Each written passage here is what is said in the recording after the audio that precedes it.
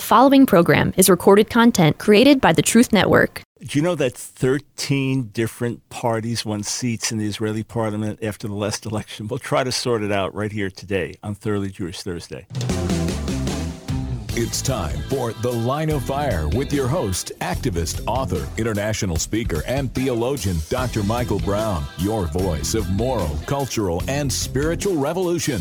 Michael Brown is the director of the Coalition of Conscience and president of Fire School of Ministry. Get into The Line of Fire now by calling 866-34-TRUTH. That's 866-34-TRUTH. Here again is Dr. Michael Brown.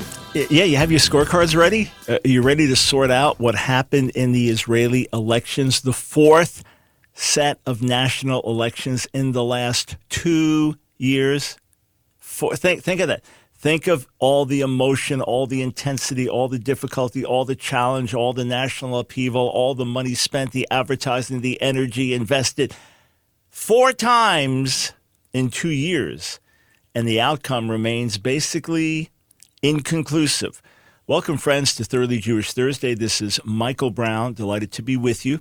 And on Thursdays, if you're just tuning in for the first time, we focus on Jewish-related subjects, on Israel today, on Judaism and tradition, on Jewish background to the New Testament, on prophecies from the Scripture about the Messiah, those kinds of things. If it relates broadly in any way to Judaism, Jewish people, Israel today, that's what we focus on Thursdays as believers, followers of Jesus Yeshua, who believe salvation is found only in him and through him for both Jew and Gentile.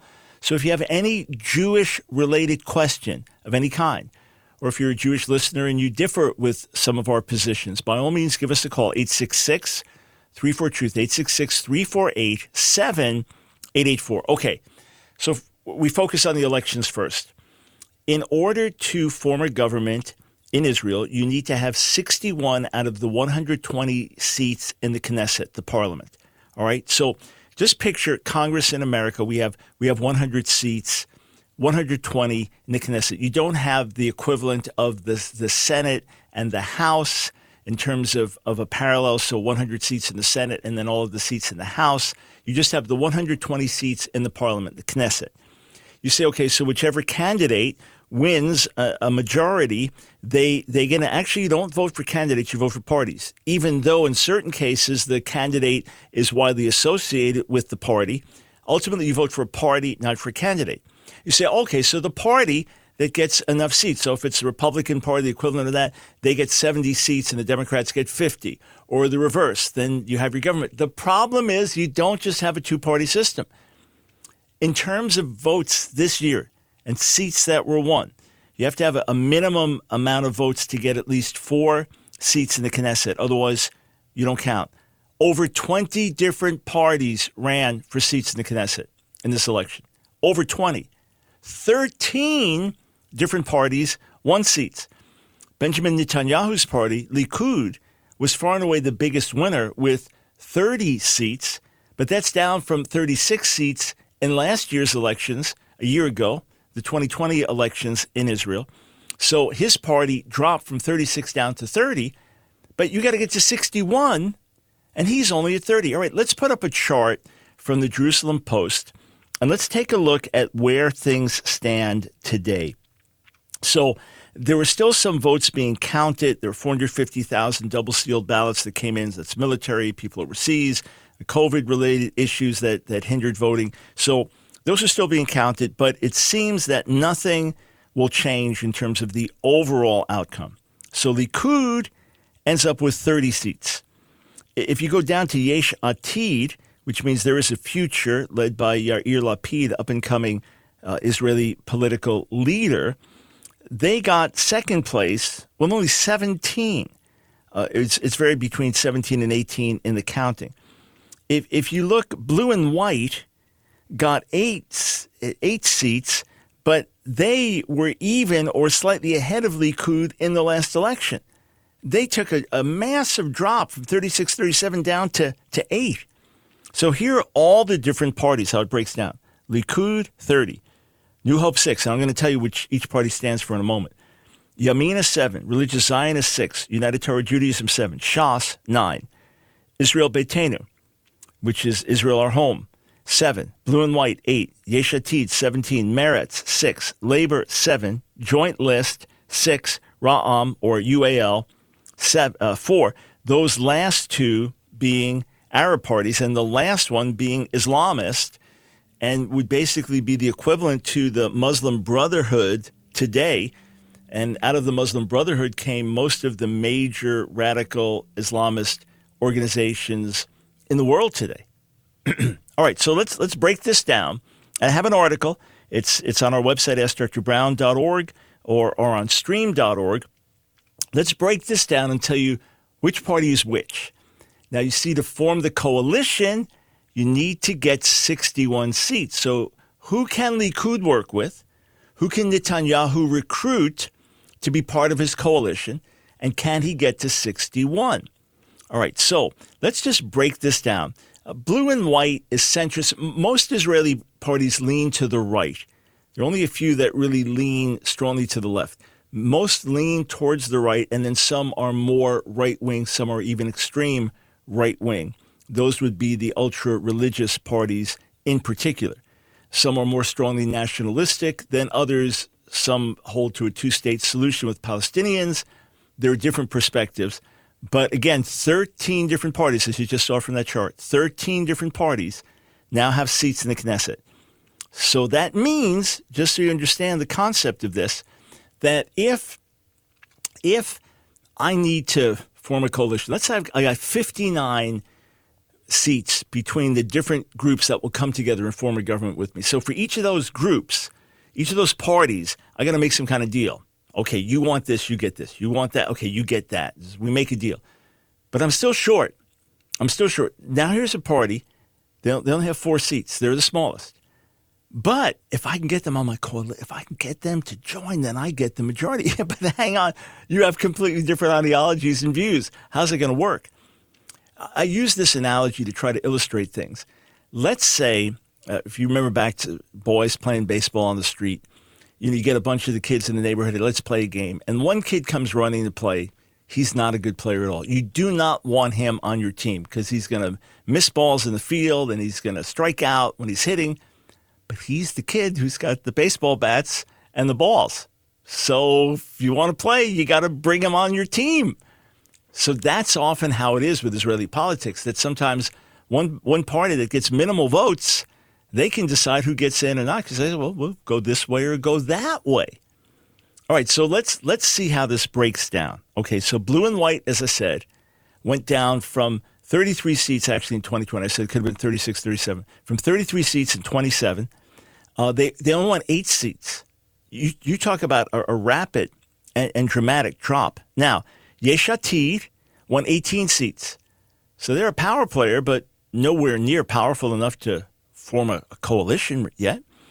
Then Shas, which is ultra-Orthodox, right-wing, and representing Sephardi Jews, they won 9 seats.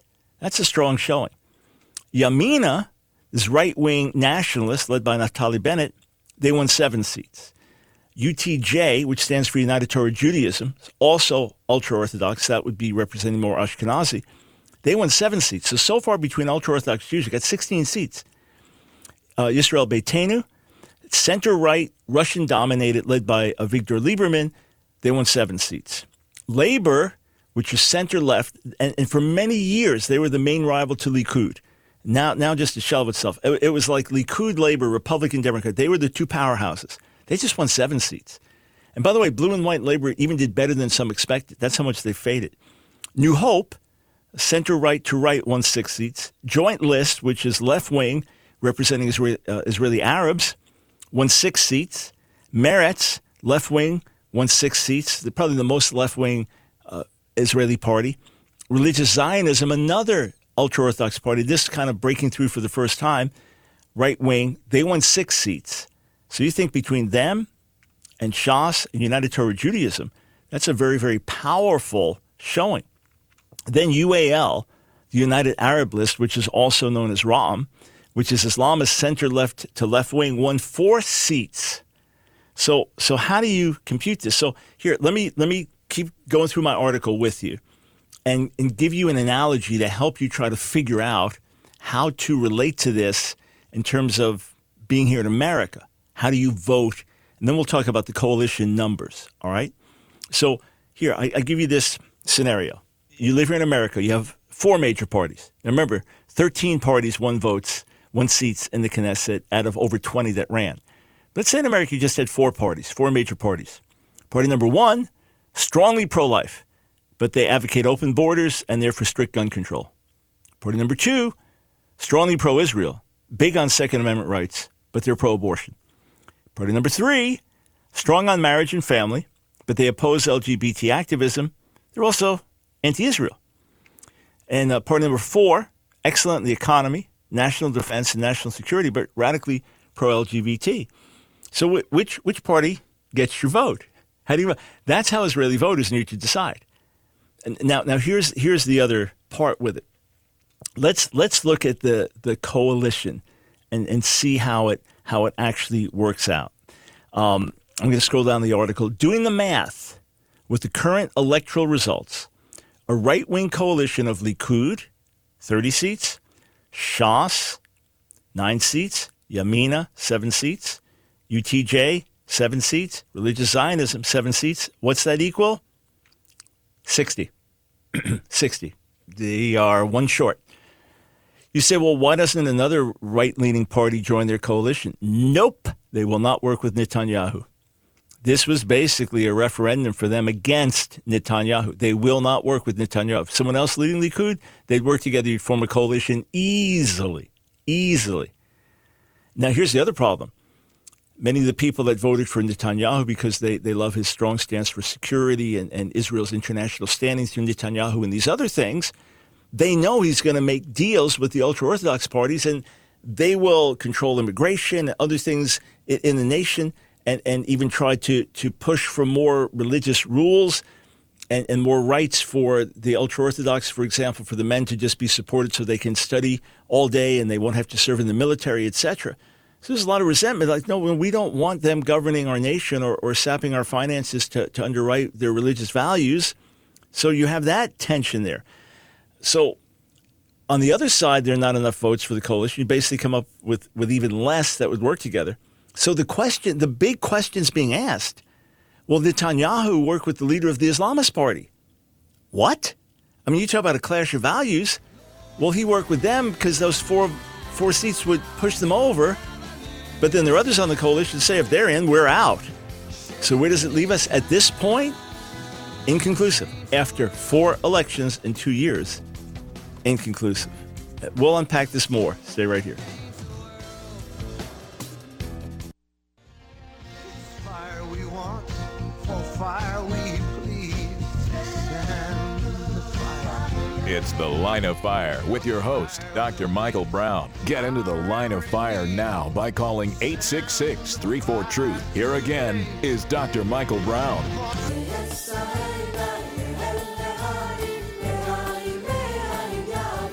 Welcome to Thoroughly Jewish Thursday on The Line of Fire. Often on Thursdays, our phone lines are totally jammed with Jewish-related calls. We've got open lines today, so by all means, give us a call if you have a Jewish-related question of any kind, whether it's something where you differ with me or you just need more information or you've been digging and trying to get answers to your questions. 866-348-7884. Okay. So back to the Israeli elections just for one more moment. Prime Minister Netanyahu has served as prime minister longer than any prime minister in Israel's history. So since 1948 until today. So he's passed previous prime ministers in terms of length of service. And he's often called Melech, king, by his supporters. Now, from the American viewpoint, especially the American evangelical viewpoint, Netanyahu is a hero. He's the man. He speaks before Congress and standing ovations, and he's powerful, and he's the leader that's been raised up for the good of the country. Within Israel, he's a divisive figure. He's loved and he's hated, in ways similar to a Trump figure. By the way, interestingly, both of them married 3 times. Netanyahu years ago caught in an adulterous affair, and he's overcome all those things. He is a genius politician, and in many ways, a tremendous leader, a strong leader.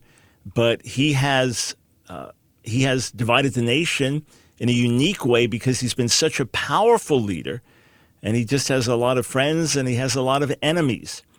So ultimately, on a certain level, even though Likud lost votes from the last time around, from 2020, they were way ahead of the competition. Last time they were neck and neck with the competition, this time way ahead, but they needed to be further ahead.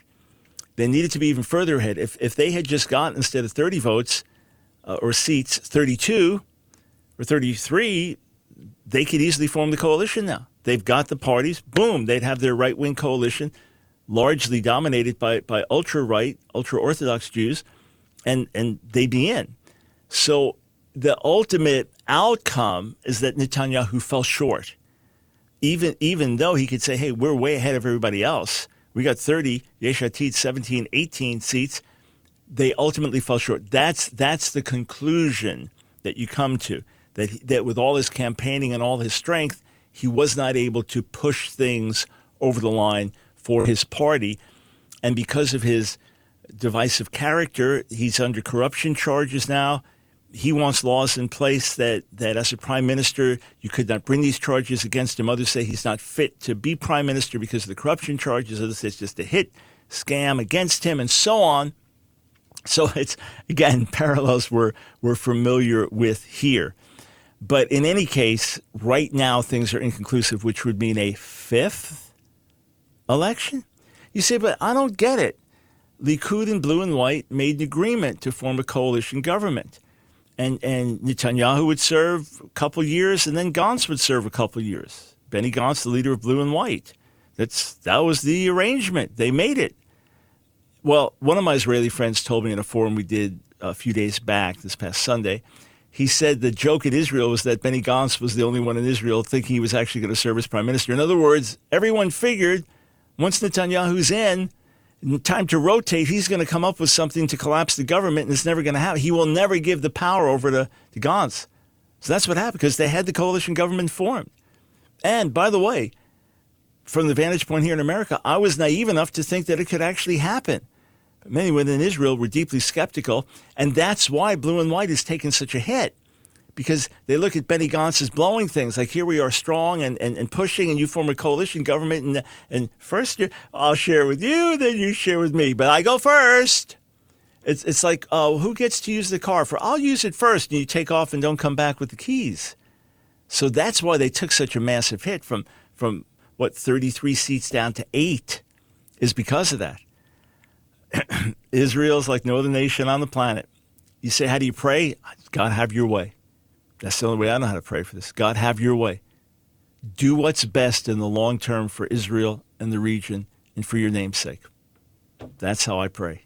It is complicated, convoluted, complex. All right, 866-34-TRUTH. With that, we go to the phones. Let's start with Warren in Worcester, New York. Welcome to the Line of Fire. Hi, Dr. Brown. This question is really more about Passover. I mean, yeah, please. Passover is coming up. Yeah. So naturally, I'm reading through the Exodus account, and I'm just reading something that I'm trying to get a handle on. In Exodus chapter 7, God tells Moses, "Look, I've made you a god to Pharaoh." It says, "Natatika Elohim leParo." But that word Elohim, my understanding is, can't that mean judges? I mean, in Psalm 82, it says, like, where God stands in the congregation of God in the midst of judges, he will judge. Bekera of Elohim Yishpot. And also in Exodus, other parts of Exodus, we see where during civil matters, like a person is brought before Elohim, before the judges. Mm-hmm. So, and I'm thinking that, obviously God didn't actually make Moses a god, and nowhere in Scripture, I don't know if anywhere in Scripture is there that Pharaoh ever really considered him to be a god, but God certainly did use Moses to pronounce judgment. So I'm wondering, Am I off track here? No, it's a great point, and I appreciate your reasoning through it. First, for Elohim to not mean God capital G or God's small g, there has to be something really strong in context.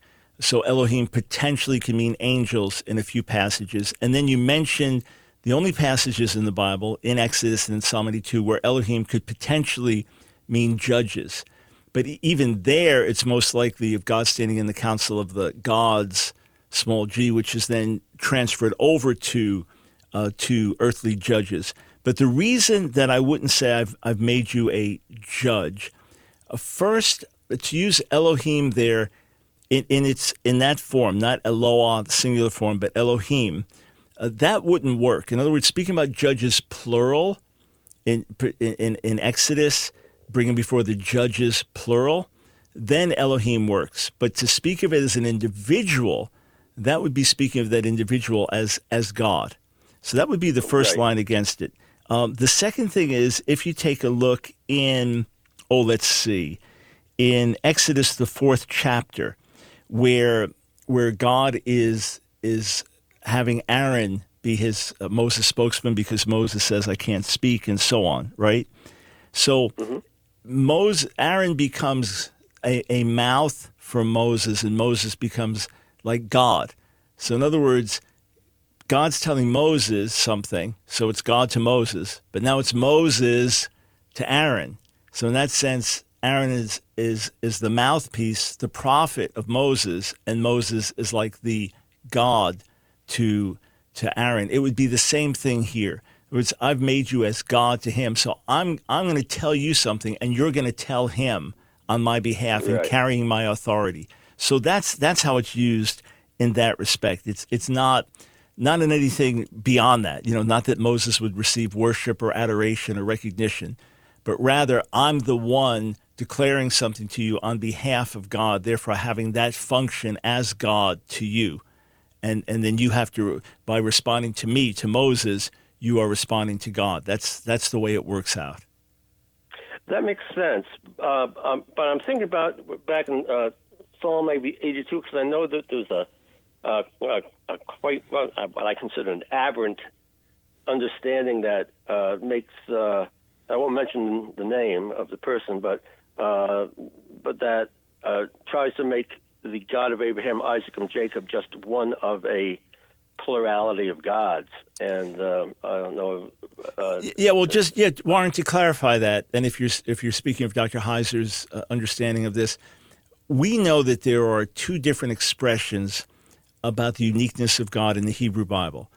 One is that he alone exists in the category of deity, right? There is no God other than God.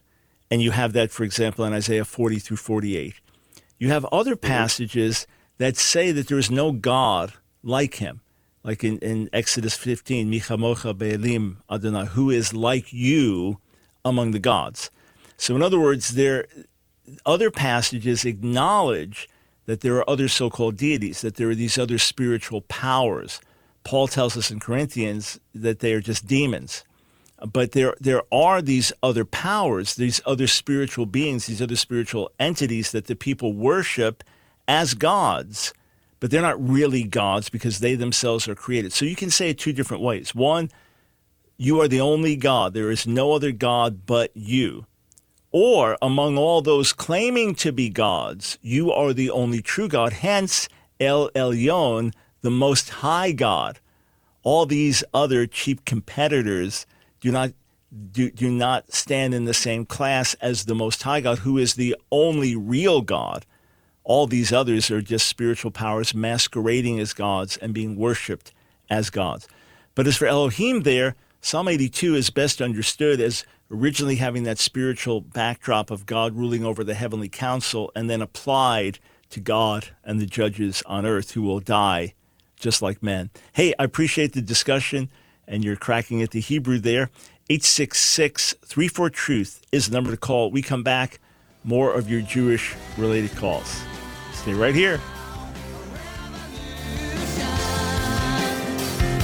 Shake the nation, change the world.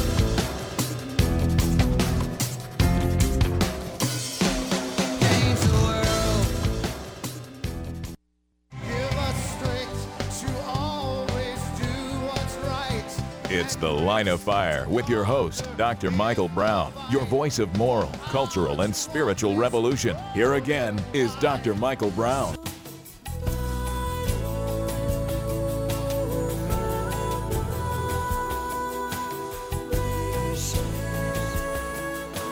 Pray, friends, for Israel.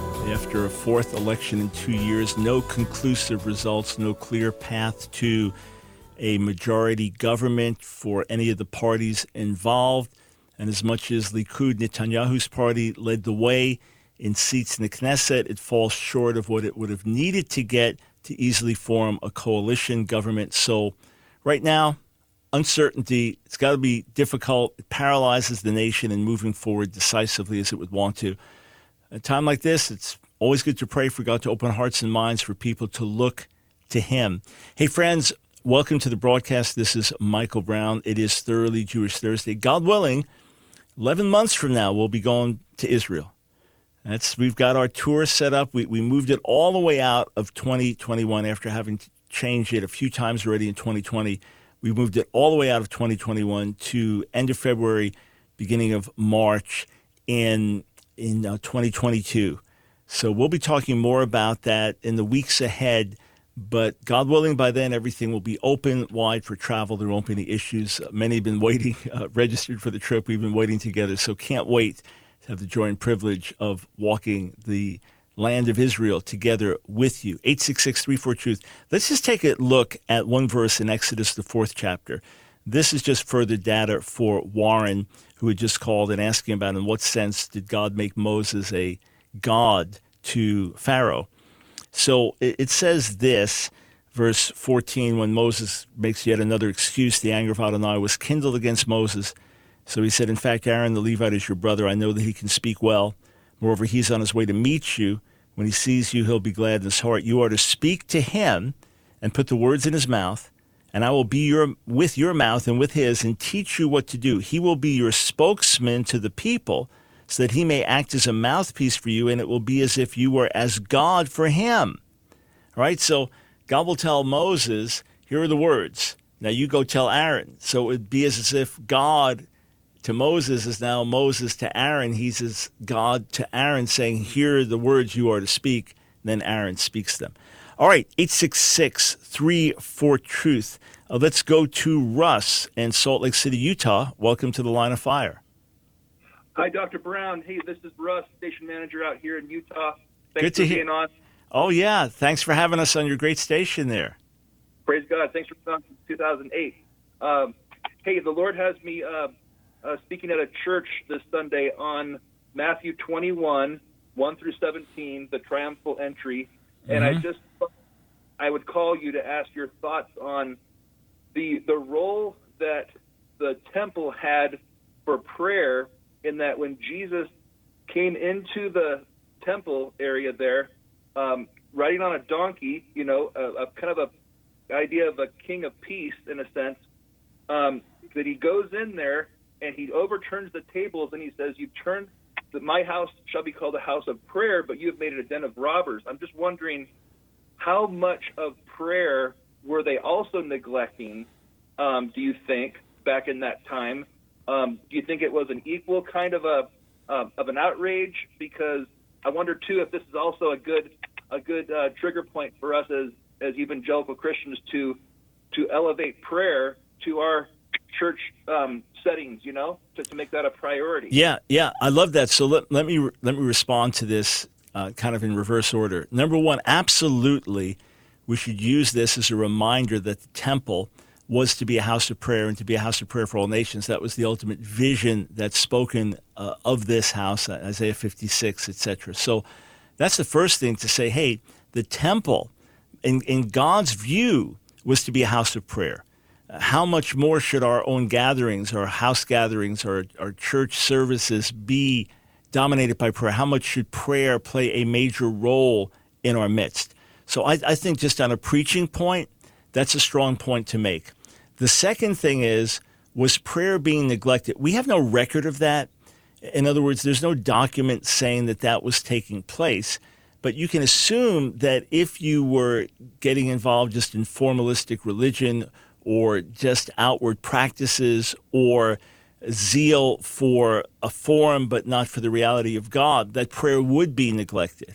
So I would say that you could just ask this question. You say this is a fair question to ask ourselves, but could it be that there was a shell of what was supposed to be? And could it be that there was a shell because of the absence of that devotion to God?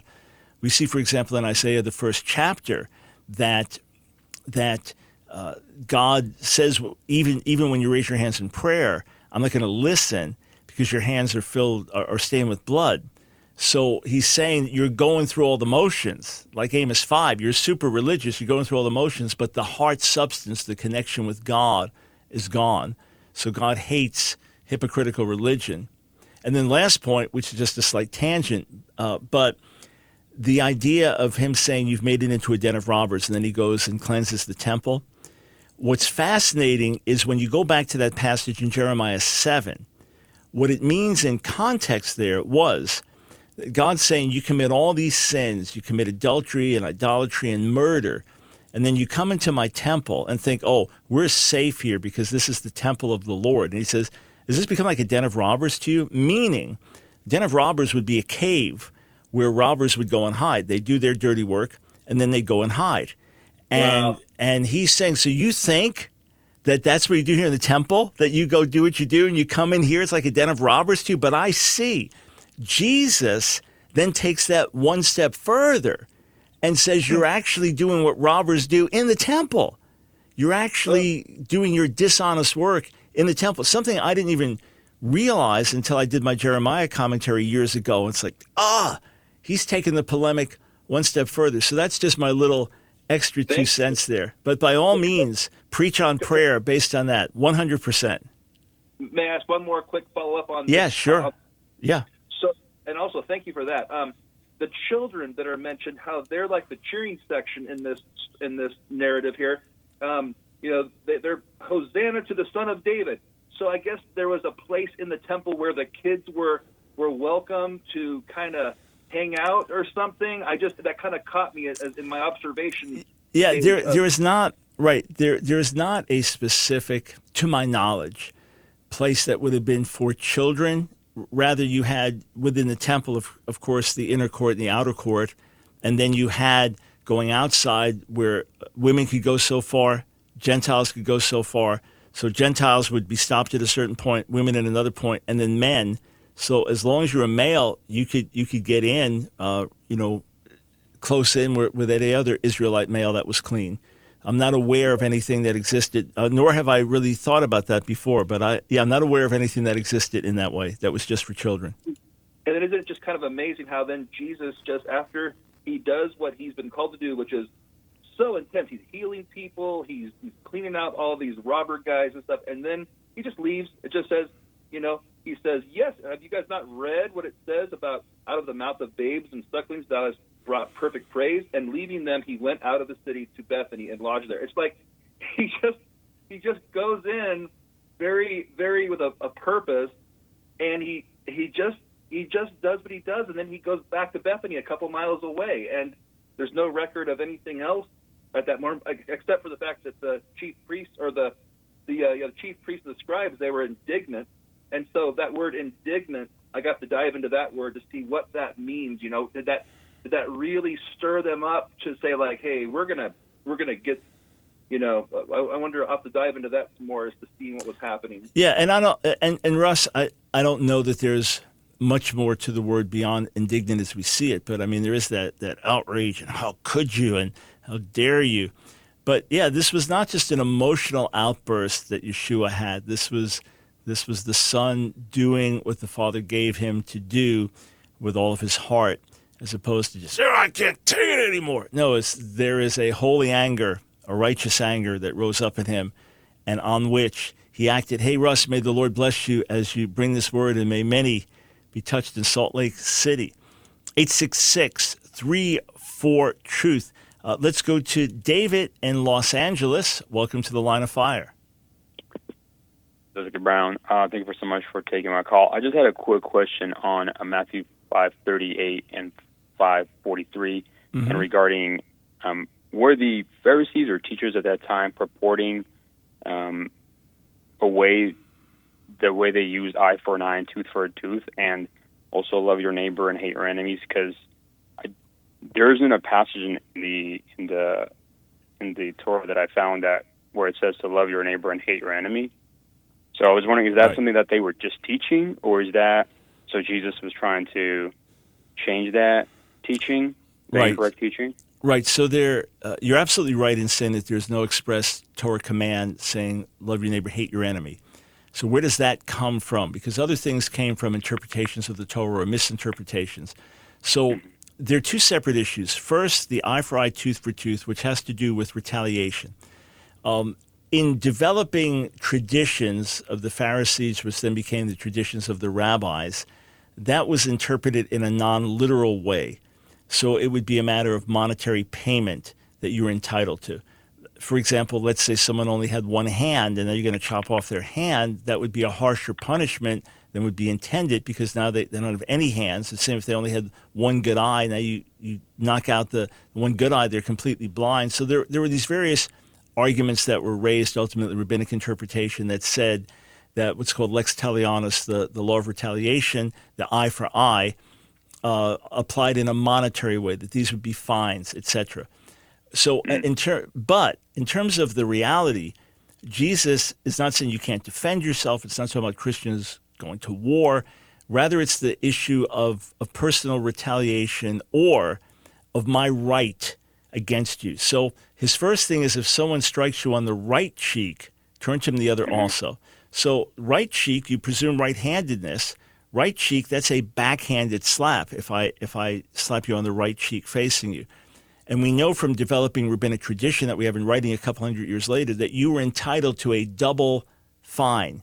It was doubly embarrassing if someone gave you a backhanded slap. Jesus saying, forget that. Forget the personal retaliation or getting what you can get under the law. Just let them strike the other cheek. As for love your neighbor, hate your enemy, you do find a reference to that in Dead Sea Scroll teaching. So perhaps among the Essenes that was taught. And then in the Old Testament, something like the end of Psalm 139, don't I hate those who hate you with a perfect hatred, Lord. So either passages like that from the Old Testament or teaching that we find in the Dead Sea Scrolls supporting hate your enemy. But that was not a Pharisaic teaching, love your neighbor, hate your enemy. There's no record in Pharisaical literature that would point in that direction. So it would be other Jewish traditions and or verses. It's The Line of Fire with your host, activist, author, international speaker, and theologian, Dr. Michael Brown. Your voice of moral, cultural, and spiritual revolution. Get into The Line of Fire now by calling 866-34-TRUTH. Here again is Dr. Michael Brown.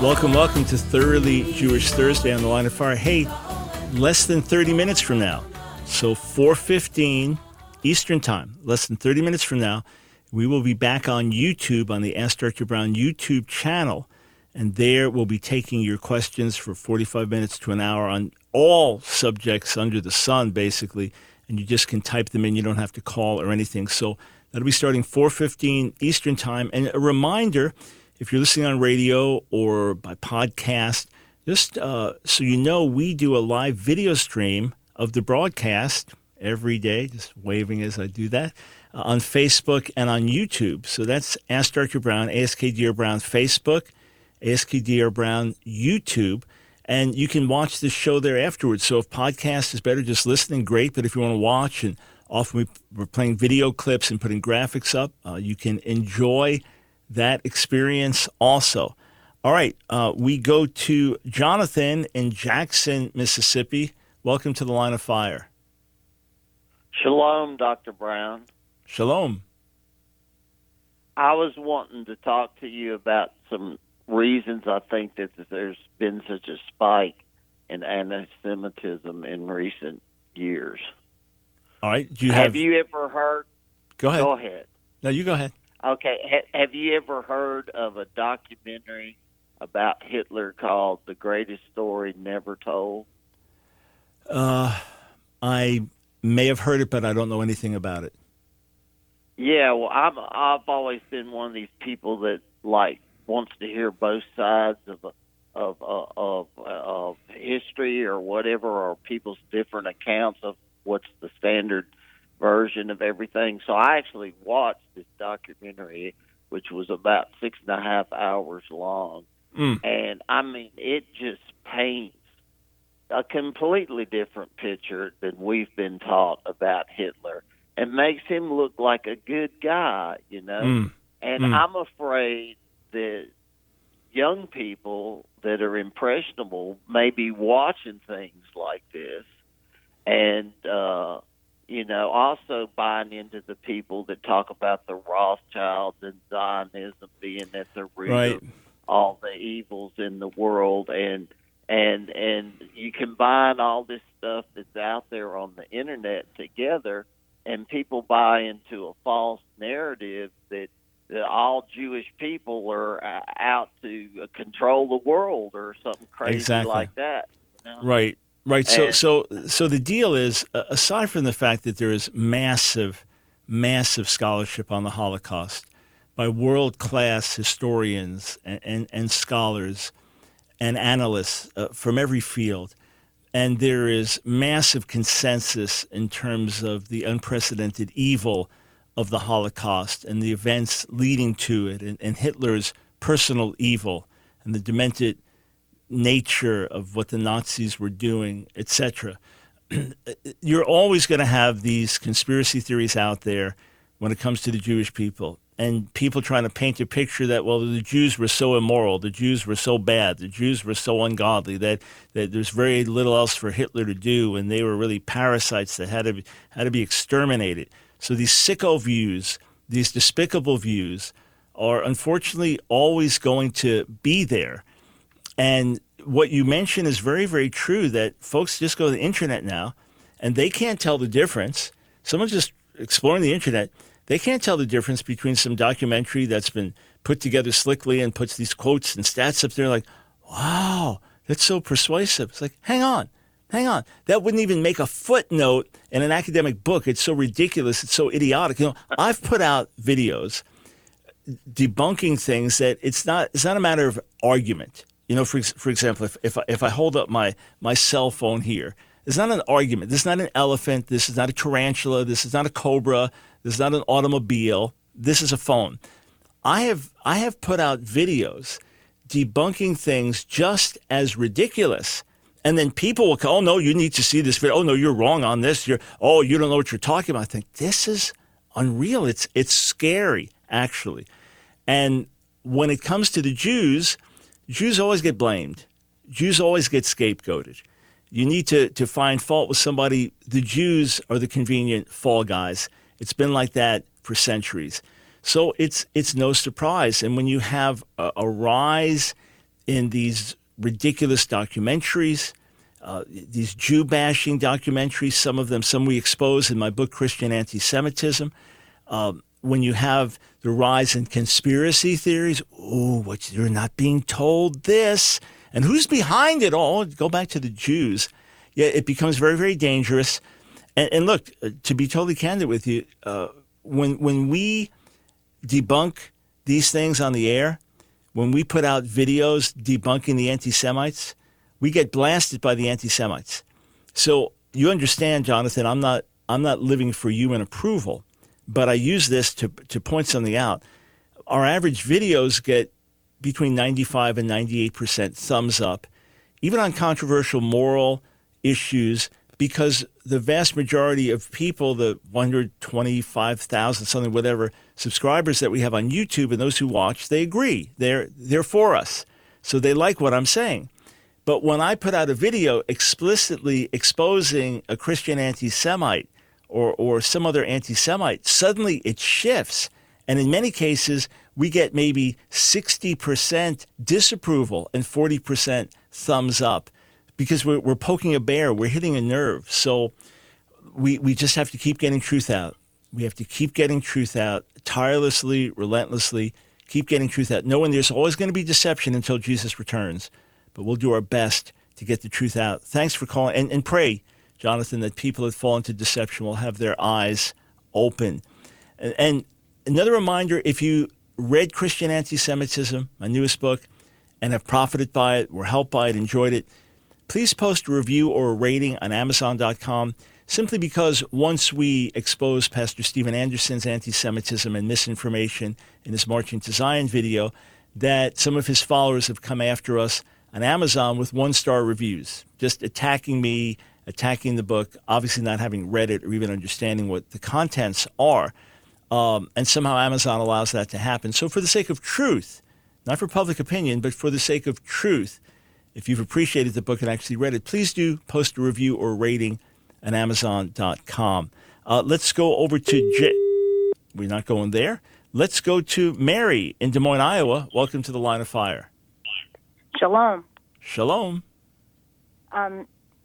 In Genesis 22, verse 7, both Isaac and Abraham refer to, Isaac says, here's the wood, but where's the lamb? And Abraham says, God will provide himself a lamb. Mm-hmm. And John the Baptist talks about Jesus as a lamb, and in Revelation, he's seen as the lamb slain. Yep. And but then in verse 13, a ram is provided, and they also refer to burnt offering. So was Jesus a burnt offering? And how would you understand that God provided the ram rather than a lamb? Right. They were expecting it. Yes, so excellent questions. Number one, the fact that they speak of a lamb, that's obviously, one candidate for a sacrifice, not the only, but one candidate, and that's what's spoken of. But conspicuously, it's a ram, not a lamb, which would lead you to say, whatever happened to that lamb? So it's just another one of these subtle threads that God plants in Scripture. Then when you go to Exodus 12, when God sees the blood of the lamb, he passes over the people. And then the Messiah in Isaiah 53 going to his death as a lamb to the slaughter. And then John the Immerser, who said in John 1:29, behold the Lamb of God who takes away the sin of the world. And then the picture of the lamb who was slain in Revelation 5, or the Song of Moses and the lamb in Revelation 15. And so that picture there, so for sure, there is a divine seed planted there about the lamb that God would provide. And then he becomes bigger and bigger in importance as we go through Scripture, and we see that the Messiah is the Lamb of God who takes away the sin of the world. As Messiah being a burnt offering, that could be debated in that a burnt offering was given wholly up to God. In other words, it would burn on the altar, and it would not be eaten. You wouldn't save any of it to eat. Otherwise, some would go to the priest, some would go to the person offering it. In some cases, they would eat some of the sacrifice. The burnt offering went wholly up to God. So, was Jesus in that sense a burnt offering? Well, he was an atoning sacrifice, right? That would be the key thing. He could be looked at as a sin offering. He could be, for example, in 2 Corinthians 5, he became sin for us. That could be understood as a sin offering. He's seen as our Passover sacrifice, Messiah, our Passover, meaning our Passover lamb in 1 Corinthians 5. And then in Isaiah 53, he's referred to as an asham, which is a guilt offering. So you have those different images. You have a sin offering, Passover lamb, guilt offering. If you want to argue that he also fulfills burnt offering, then the place to go for that is Hebrews 10, referring back to Psalm 40. And in Hebrews 10, referring back to Psalm 40, where the psalmist says, Ola v'chata alo sha'alta, burnt offering and sin offering you didn't want. Ultimately, you wanted me, and that's fulfilled through the Messiah. He's the one that comes and fulfills all those. Then you could say, yes, he fulfills that as well, or ultimately all the offerings find their fulfillment in him. Hey, appreciate the question. Friends, join us in 15 minutes on YouTube, on the Ask Dr. Brown YouTube channel. God bless.